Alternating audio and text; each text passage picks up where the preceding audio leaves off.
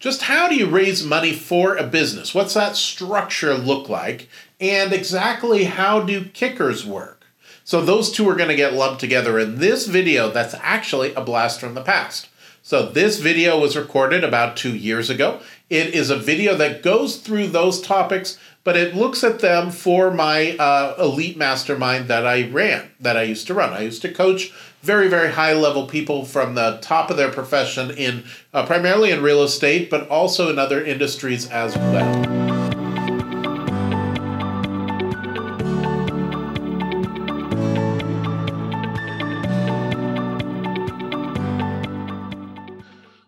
All right, so let's say there is a building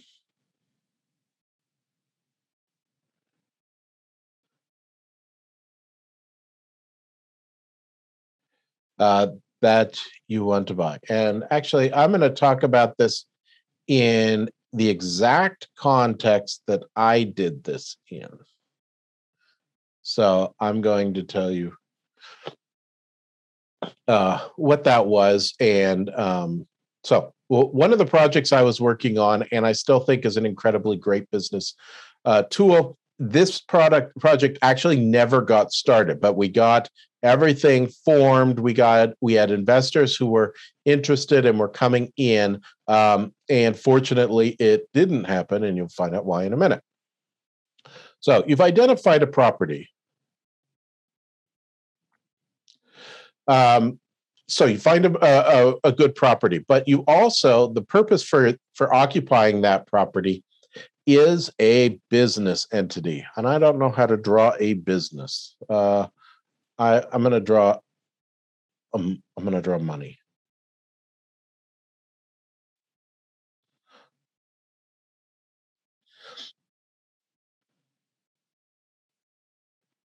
All right, so this is the business.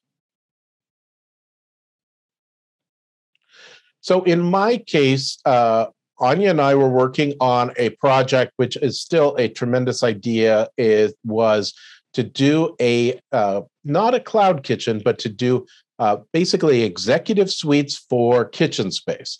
So take an existing warehouse, something like that, convert it into commercial kitchens, and then rent those spaces out on a month-to-month or a year lease.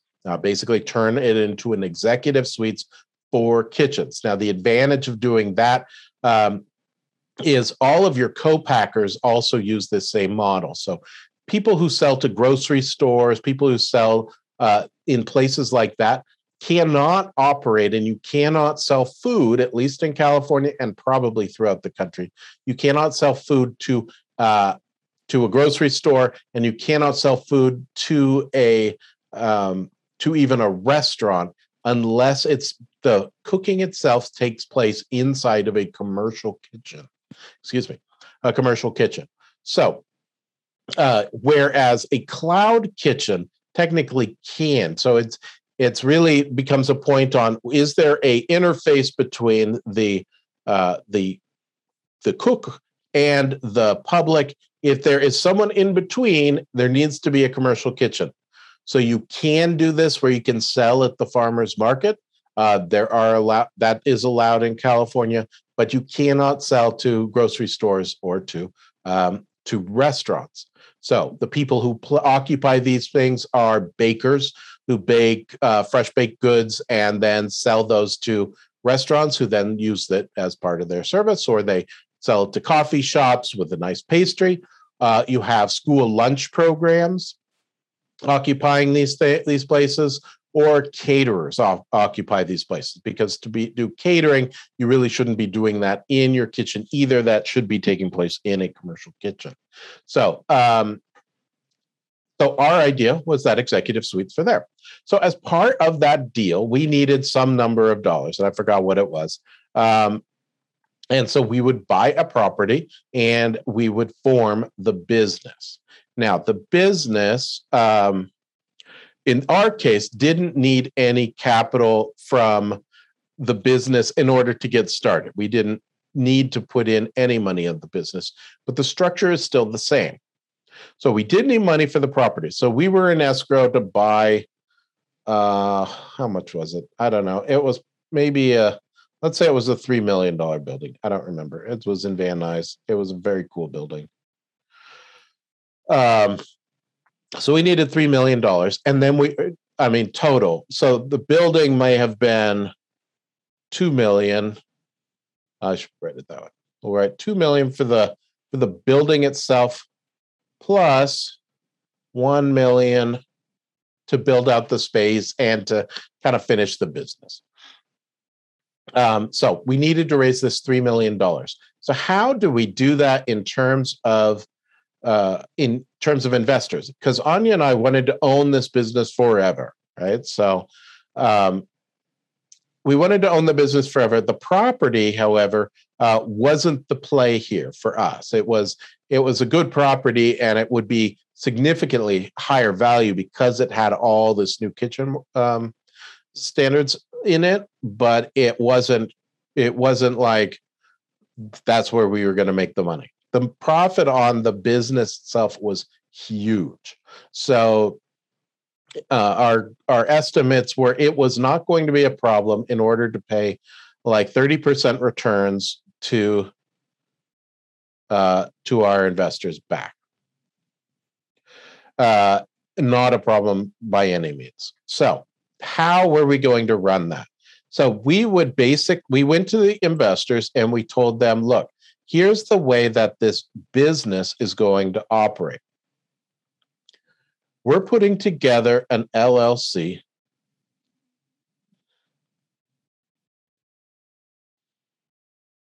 that owns the property, right? That owns the property. It's going to do all of this work ahead of time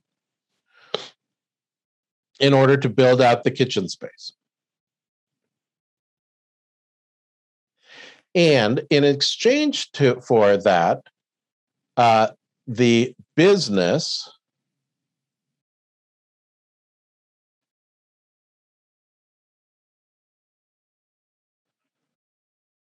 was going to have a lease with the property.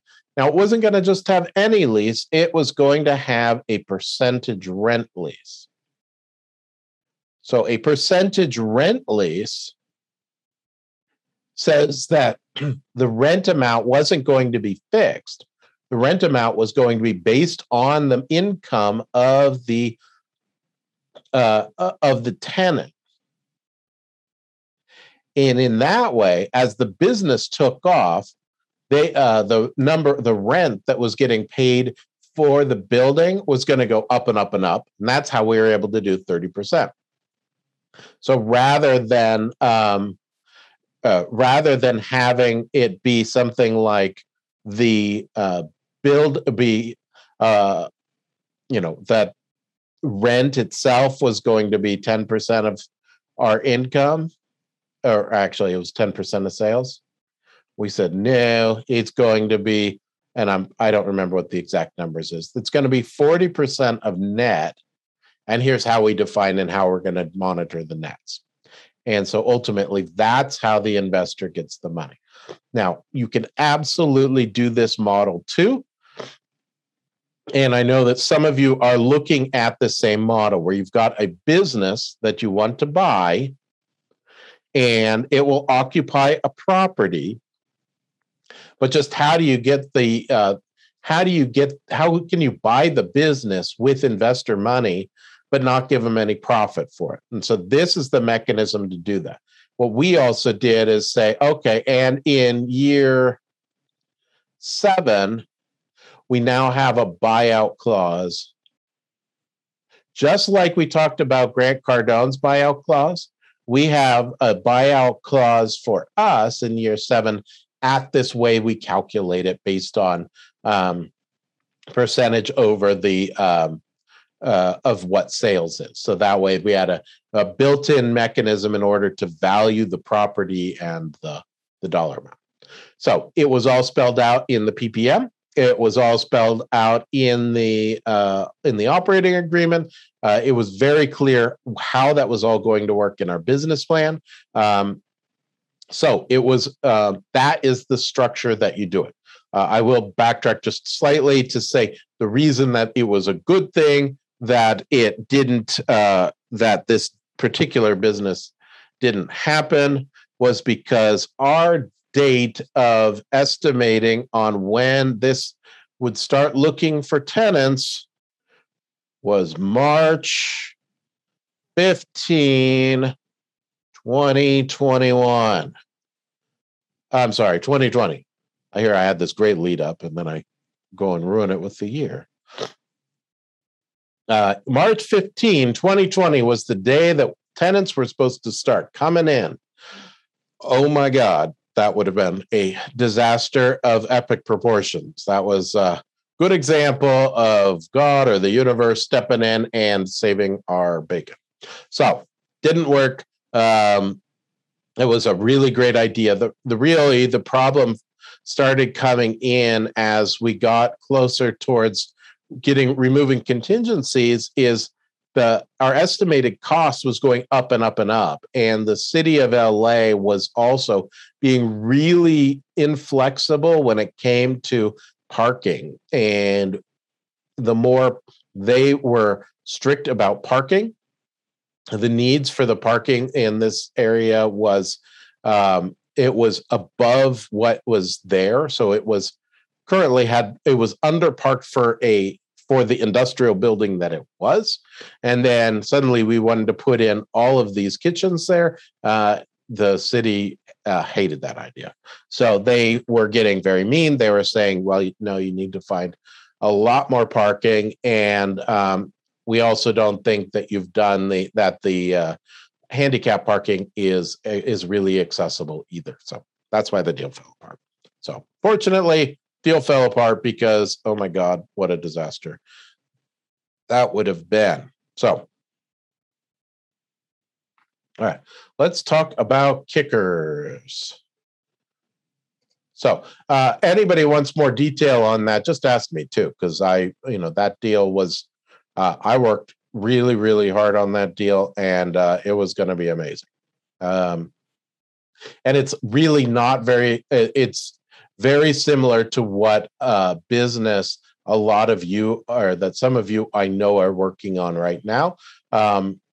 It's just in a different kind of industry, but it's the same business model. So think about it, and feel free to reach out to me, and we can collaborate on your business plan and make sure that it's as awesome as this business plan was going to be. So let's talk about kickers. There are a few different times when you need to start thinking about kickers. So kickers are my word for incentives or bonuses. They're things that you give certain investors in order to come in to do certain things. So when do you need kickers? So certainly you need kickers when it comes time to make your deposit.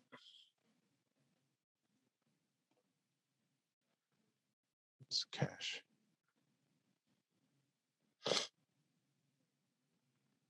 Cash for deposit. Another time you may need kickers is you need cash for due diligence.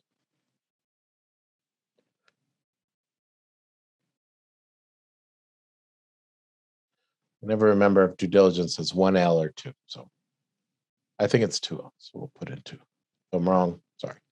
A third time that you need kickers for is signing on the loan. So if for whatever reason you don't want to be a signer on the loan, you may need to offer incentives in order to get somebody to sign on the loan for you. So how do these typically work? Well, there's 2 different ways to structure it. And it comes down to, are they going to do it as an investor or as part of your team? Right? Those are the two choices. Now, if it's going to be part of your team, it's actually a little bit simpler in some respects because this all takes place internally. It does. So this is your investment.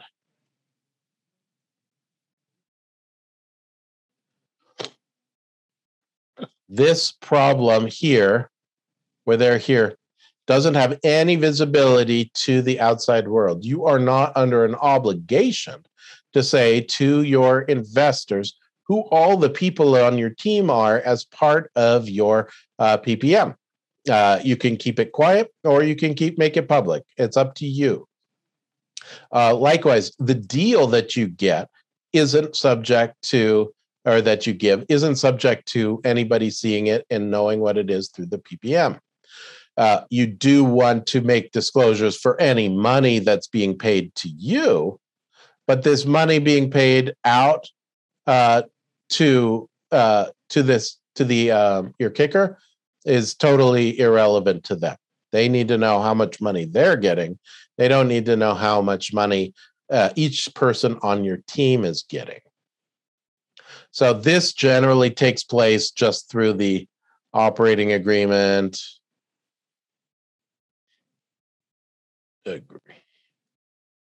To your company, or it takes place into just a side agreement between you, your company, and the person giving you the kicker. Now, when it comes to the investor side, now we need to start looking at it from, okay, now it does need to be disclosed and it needs to be set up in a specific way, because as a matter of the investment,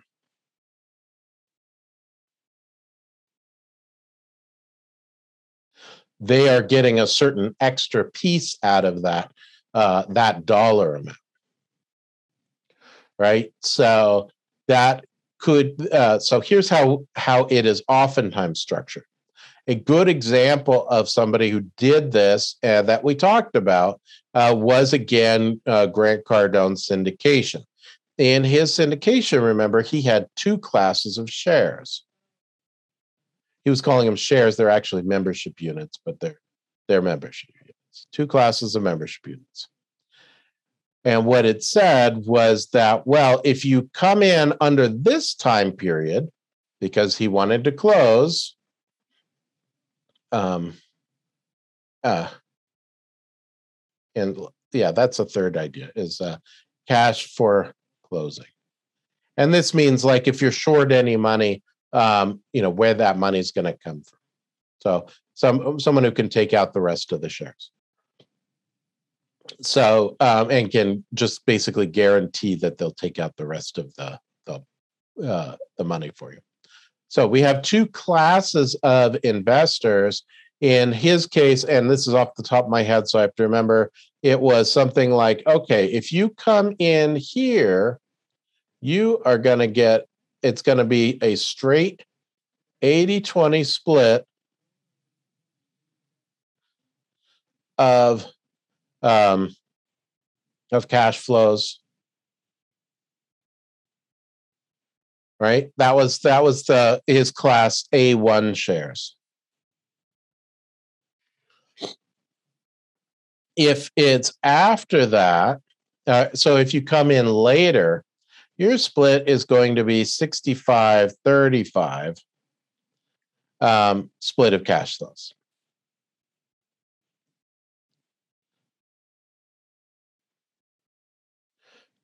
And then after this, what they did was they said, okay, if you're on the sale of the property, first everybody gets their money back, or when they buy it from you, because I think that's ultimately what their play is.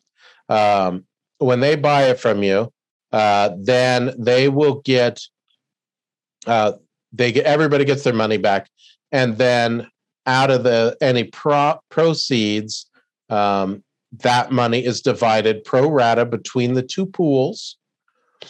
right? So pool one, let's say pool one represented 70%, and then 30% was the A2 shares. So 70% of the profit goes here, right? And then 30% of the profit goes here. And then out of this 70%, out of this pool of money, it is then split 80-20. And then out of this pool here, it's split 65-35. So that's how they did the kicker through the investment. Now, the easiest way to do it is through the team, but it also can be a nice way to kind of incent people to invest now, give us your money now because you're going to lock this in. You can say very clearly, look, we only have a certain dollar amount until we close our cash, our A1 shares. So you can buy in, obviously, at the A2 shares at any time. They, of course, would take that. Why wouldn't they? But we're only going to be taking money in our A1 shares, either until we close the whole deal or until we decide, which will be on September 15th or whatever you're going to choose. There we go. So that is the way that kickers work. If you're looking to raise money for your business, or you need to talk about kickers, or really anything as it relates to raising money under Regulation D so that you can be successful with your offering, whether it's putting the legal docs together, which of course we do, or you just need the additional help of also somebody who's been there before, who's been in your shoes, who's raised money, somebody who does his own deals still. That's me. So my name is Tilden Moschetti. I am a syndication attorney with the Moschetti Syndication Law Group. Love to talk with you and help you be successful with your Regulation D, Rule 506B, or 506C offering.